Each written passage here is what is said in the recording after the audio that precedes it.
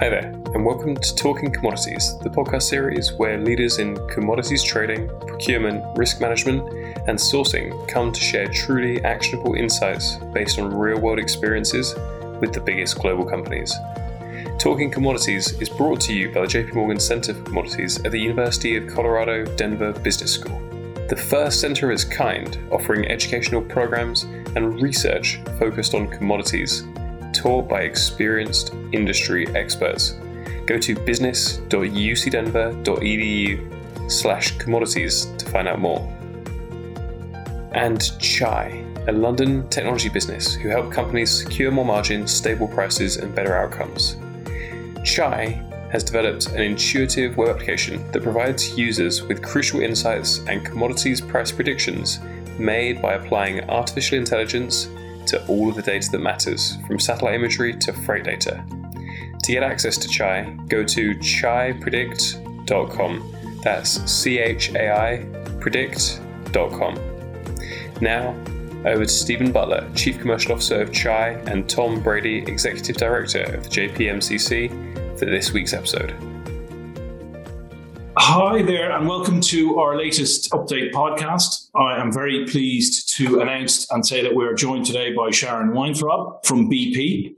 Sharon has got incredible deep knowledge of the natural gas and power trading markets. She began her career at Continental Bank in Chicago, which is now part of Bank of America, as a commodity derivatives trader, and is currently Senior Vice President of Gas and Power Trading International at BP. Sharon's career has led her across the world with assignments in places like Houston, Singapore, and she's now based in London.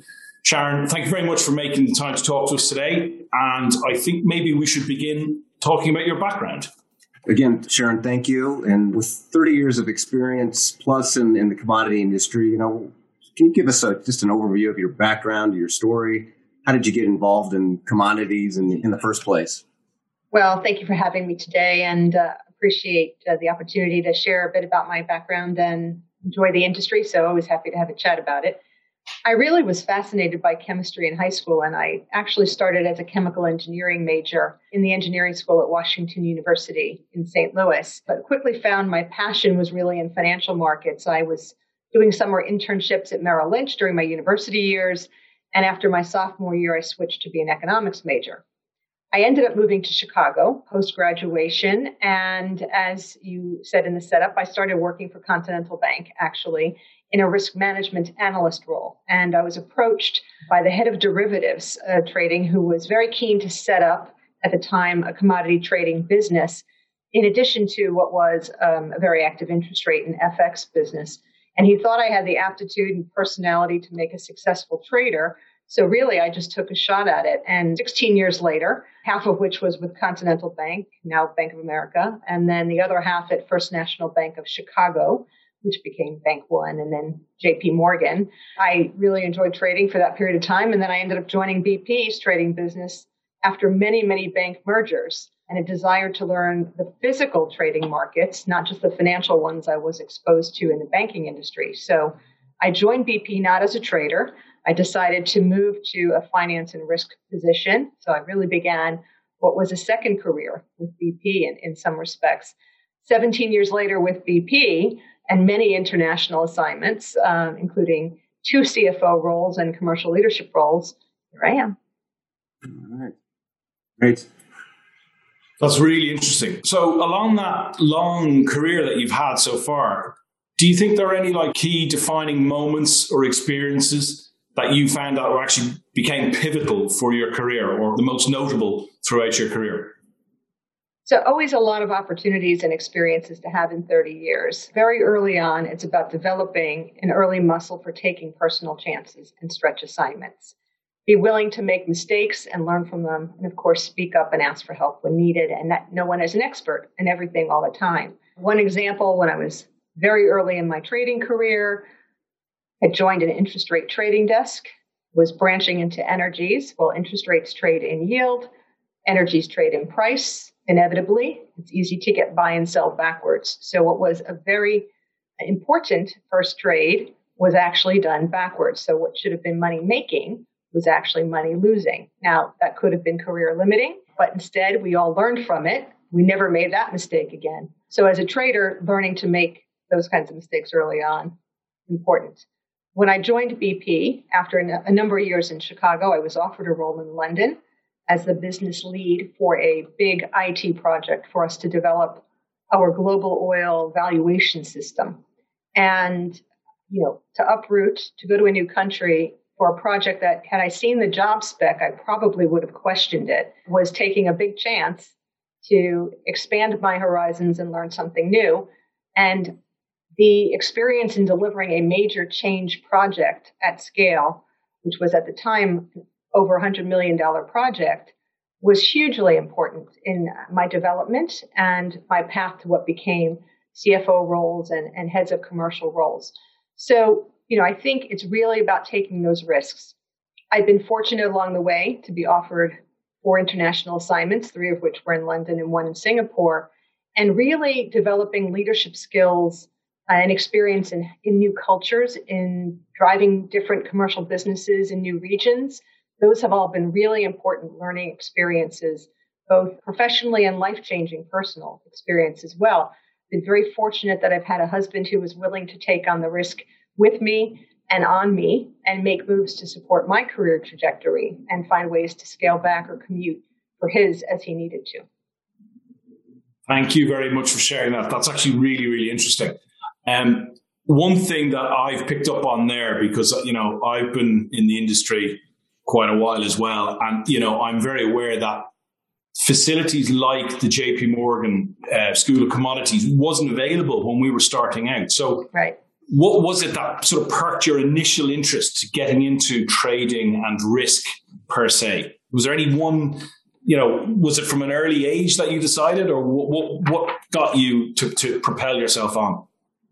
I think I just had an interest from my home environment around financial markets, stocks and bonds, and just had an aptitude for wanting to participate in those. And as I said, what kind of became a side interest became a career along the way. And, sometimes it's about being in the right place at the right time. I was coming up through the ranks at a time when energies were deregulating. The natural gas market was just developing its futures. So, I was fortunate to be at a bank that had an interest in extending its footprint into other offers, which included the commodity set. And I've traded energies, metals, as well as interest rate derivatives and FX along the way. So sometimes it's a bit of being in the right place at the right time, but really enjoying participating in and understanding markets of all kinds, but so many different commodities. And they're unique and interesting because they have different attributes, and the way they work are very different than, say, to an interest rate market. So it's exciting as well as everything else to learn in them.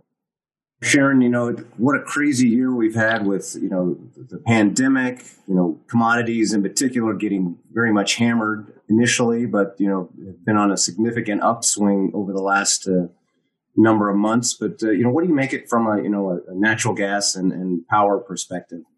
Yeah, Tom, you're right. We've seen tremendous price volatility in gas and power, in part tied to extreme weather events in both Asia and the United States.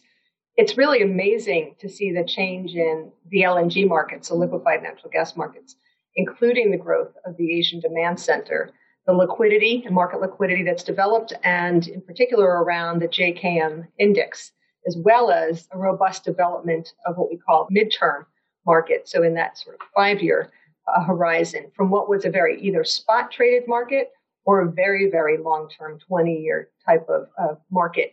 So regarding lessons, well, it's always important to understand the nuances to any commodity and ensure you have the transparency and tools to manage the associated risks, whether they're credit risk, market risk, operational risk, for example.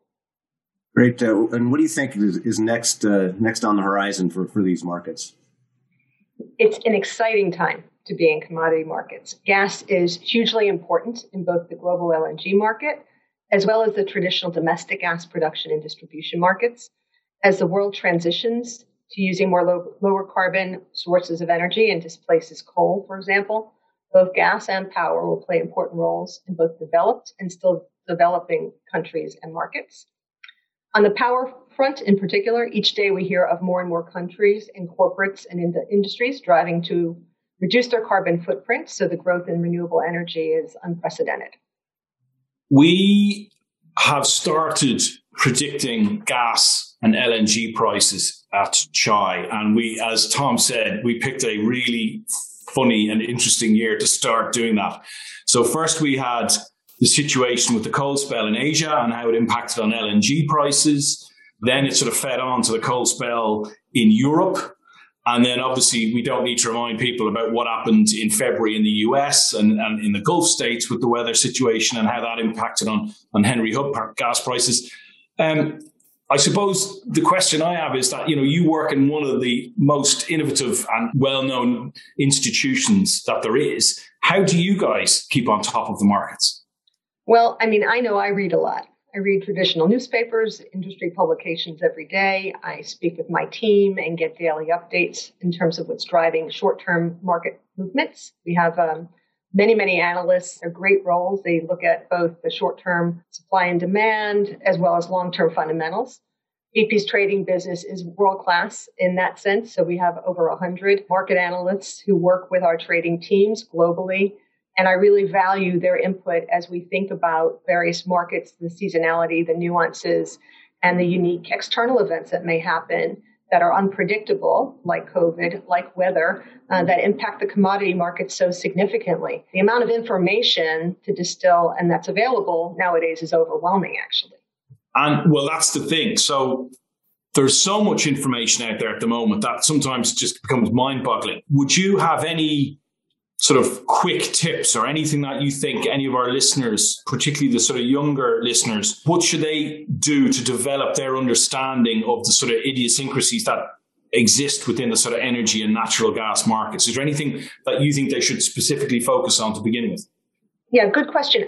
Really, it starts with a good base of understanding and looking for those 101 courses and creating that deep understanding early on around different types of commodities, different markets, the nuances, the way they trade, the seasonality, the differences in them, and then build to more and more sophisticated instruments, tools, techniques, extending all the way through to the types of skills around these days, Python, and ability to consume data and turn that into insights. So I think it becomes an evolution from finding ways to read, learn, distill, ask those questions, but really get clear around some of the starter types of skills and knowledge that you need to ensure that as you progress, you can build upon a good base of understanding. Very interesting. Thank you for that. The last question I have, really just touching again, going back to BP and the work you're doing there, there's been a lockstep change on the way people think about energy and the way it's going to be in the future. And, BP were one of the first companies to announce a strategic change in the way that they were going to do business, moving towards a less carbon intensive sources of energy. How do you think, or do you think that will have a significant change within the organization of BP? So the pivot is the biggest change that BP has undertaken in 100 years of business. We are moving from an integrated oil company to an integrated energy company.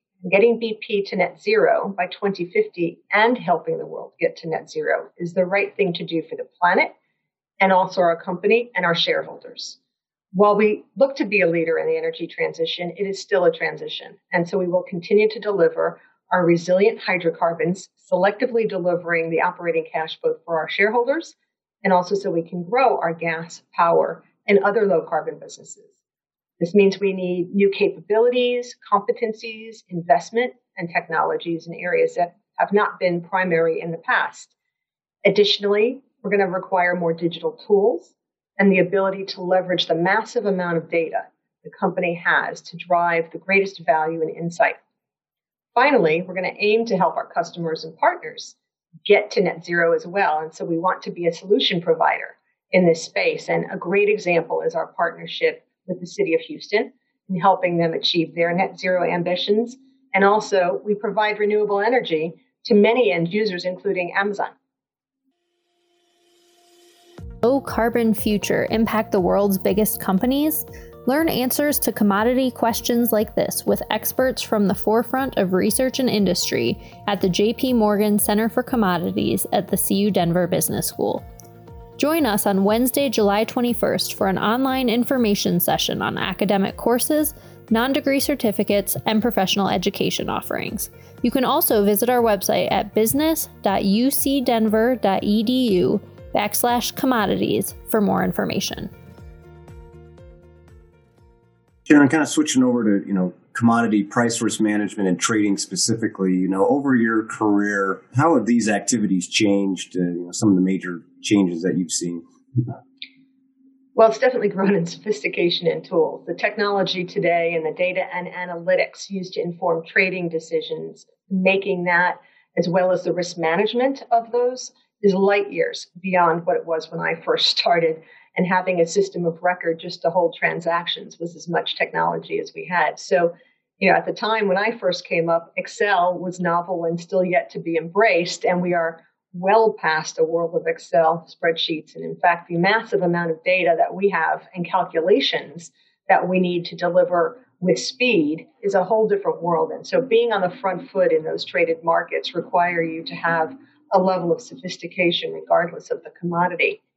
Additionally, liquidity has grown over time in the benchmark futures and indices. And as I said at the start, I started trading before natural gas was even really deregulated and the futures markets were launched. So that's dating myself. I suppose for all of us, the big events of the last year or two is COVID-19. But is there anything that you think outside of that, or is it still COVID-19 that should be top of the agenda for a risk manager to think about as we move further into 2021? Well, COVID's going to play an important part of supply and demand for a while. We will see as vaccinations roll out around the world at a slightly different pace, depending on if you're in a more well-developed country or not. And then living with this for some time may be what becomes the norm. But certainly the other story is in that net zero ambition and the desire to address climate change, which is growing by the day. And we're seeing a much accelerated pace, moving from what had been very focused in Europe now to the United States and other areas. So it is very much front of people's mind. So as a result, the legacy hydrocarbon markets are evolving and new commodities such as renewable diesel, carbon credits, hydrogen, ammonia are all actively being explored. And plus you have the continued growth in the gas and power markets, particularly as coal continues to be displaced. Sharon, another quick question on your background. For some in our audience that are contemplating setting up a hedging strategy, either power or gas, any advice from if you're going to start this up from scratch that you've experienced over your career? Well, my response is not really advice. I don't really supposed to give advice from a regulated perspective, but some of the considerations that I would say you need to think through are having an optimal strategy depending on the circumstance and risks that are looking to be addressed. There's many types of financial and physical instruments that can be explored to manage the various risks, including market risk and credit risk. Each circumstance is unique. In addition to the risk management tools to think about, it's also necessary to understand the accounting implications from employing various strategies and hedging approaches. And just on that, and again, you may not want to elaborate further, but are there any sort of things that, apart from when setting up strategies, are there any things you should be avoiding? Are there any pitfalls or mistakes that you've seen people make over the years that you think they should be avoided to make? Yeah, I think you should be aware of certainly a number of things. I wouldn't underestimate price volatility and the resulting path risk that comes with markets, knowing how to size positions and manage that risk thoughtfully. Also employing good risk management practice, including stress testing your positions and portfolios. Many new traders haven't seen markets in varying cycles. For example, there was a period when interest rates only really went lower over a very, very long period of time. So if you're looking at interest rates, some of those traders have never even experienced a cycle of rising rates. That's not to say they're going to happen immediately, but I guess it's really under having an appreciation for what can happen in varying circumstances and the sensitivities to your hedging program or your risks in various scenarios. Yeah, I'm glad you talked about hedging programs. So in your experience, is there something that sets apart the best way to do it or a best-in-class hedging program? In my opinion, the best programs are actually hedging a specific risk and are clear which risk can't be managed. So, for example, it may be that the perfect hedge isn't possible. So you may be accepting some risk around correlation as a result. So just be clear that that's the case and understand what would happen if that correlation breaks down. You need to monitor performance of hedges on a regular basis, adjusting them as necessary, and be consistent.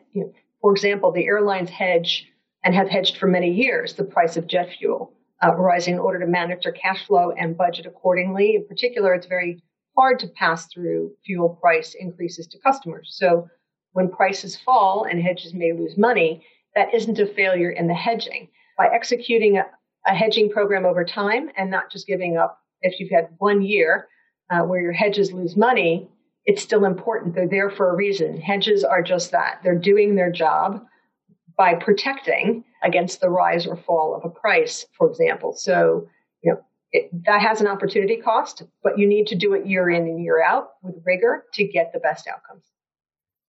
I think that's really interesting and solid advice, particularly after what we've come off in the back of 2020, which I suspect will be analysed by experts for decades to come. Annoyingly, we're running out of time because I could talk for hours about this, but I think we need to probably just touch on some advice now for some of the people that are trying to start out in a career or they're thinking about commodities as a career to follow. Have you got any advice for people starting out? So, anything you would say to people that aren't sure, but, what would you say to them? Remain curious, look for opportunities to explore different roles or commodities through rotational graduate offers. It doesn't mean you have to specialize so quickly. You can get exposure to various roles and responsibilities in a trading organization, for example. BP, as one example, has many rotational graduate programs. We offer internships, but we also have many post-graduation types of rotation programs. So you might spend a year in an LNG analytics role and then move on to a year as an oil cargo scheduler and then finally do a last rotation in a credit risk role. So, get that breadth early and then, decide where you want to pursue your longer term trajectory. And my motto is always, if you can check all of the items on a job spec that you can do competently, you're probably overqualified for that job. So make sure you're just stretching yourself, you're giving yourself space to learn and develop. And I think then it all works out. And of course, always rooted in doing a good job. Sharon, in your leadership positions over time, any attributes, skills, or that you look for when you're hiring people? I always like to look for folks who have drive, resilience, and of course are inquisitive. You need to continually ask questions. I would tell folks you want to understand why you're doing things, not just accept a process or a routine because someone has told you it's done this way. I'm always one who says, want to make sure you're really challenging the status quo. Of course, you need to be a good team player, care about the we, not just the me, and be willing to speak up and maintain a strong culture of compliance, particularly very important in trading business. We're in some cases, we're in regulated activities. And so having that really robust control and compliance mindset is hugely important. One other question, if you had to give advice to companies rather than individuals, but companies similar in size to BP, how could they increase diversity within their workforce? I know BP worked very hard at that. What advice could you give other companies from what you've seen? Well, thanks for acknowledging that hard work. Yes, BP has done a lot over the last few years to improve both gender and ethnicity diversity.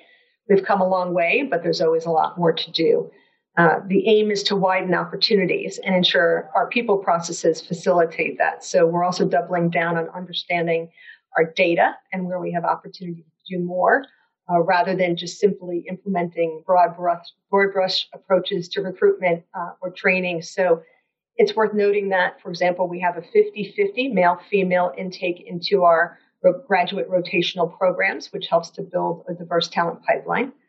As a company a few years ago, we set ambitions, not quotas, but ambitions to reach a level of diversity.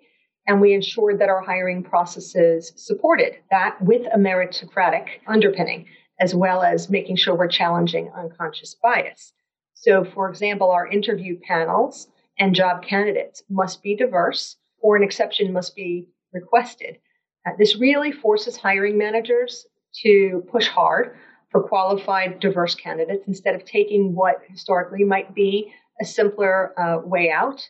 But it also might mean that you're hiring a little too much in your own image. So it's really challenging that we have diverse candidate pools at the beginning of a hiring process. It's also great to see diversity in senior roles in organizations and showing that it's possible to reach such positions. You know, the old saying, you can't be what you can't see. So really great to see that diversity pulling through an organization. And finally, we're, like other companies, embracing flexible working even more, which helps support working parents and others who just want and expect work-life balance. Well, Sharon, last question here. You know, I know you touched on, commodity 101 type classes. Any other types of either courses or skills that you would recommend to some of those students in the audience that are looking to enter or, advance in the commodity space? Well, some of our most successful traders actually have English literature degrees. So you don't necessarily have to be an engineer or a math major to succeed in commodities and commodities trading environments. That said, as we've said earlier, you need to understand how markets operate, the instruments that can be traded, and nuances to these physical commodities, where unlike a financial instrument, if you put 1 million barrels of oil on a ship, you do not get 1 million barrels at discharge, which is very different to settling a financial instrument. So understanding that, as well as rules and regulations for liquidity, supply and demand, seasonality, and other areas of what impacts markets that relate to everything through to a cash flow. So develop that strong base of understanding. And as I said, most importantly, keep asking why. Sharon, thanks so much for being part of season 2 webcast. And, from the JP Morgan Center for Commodities, very much appreciate your involvement with the center. We have an active industry advisory council, and Sharon, the likes of which, like Sharon, help us, shape our curriculum, what's important for us to be pursuing in terms of classes and research. So thank you. Sharon, I'd like to say I found that really informative. I hope people that listen to this next week enjoy it. And thank you very much for your time. Oh, thanks to you both. And thanks for having me today. And really appreciate the time. You're very welcome. So that's it for today. If you enjoyed the podcast, I would encourage you to subscribe and rate it wherever you get your podcasts. If you'd like to come on the show as a future guest and you think you've got something contrarian to say, please do get in touch. My email address is jake@chaipredict.com. Today's show was written and co-hosted by Stephen Butler and Tom Brady. Special thanks to Erica Hyman of the JP Morgan Center for Commodities at UC Denver and Maria Valentina, who produced the podcast. Thanks very much. See you next time.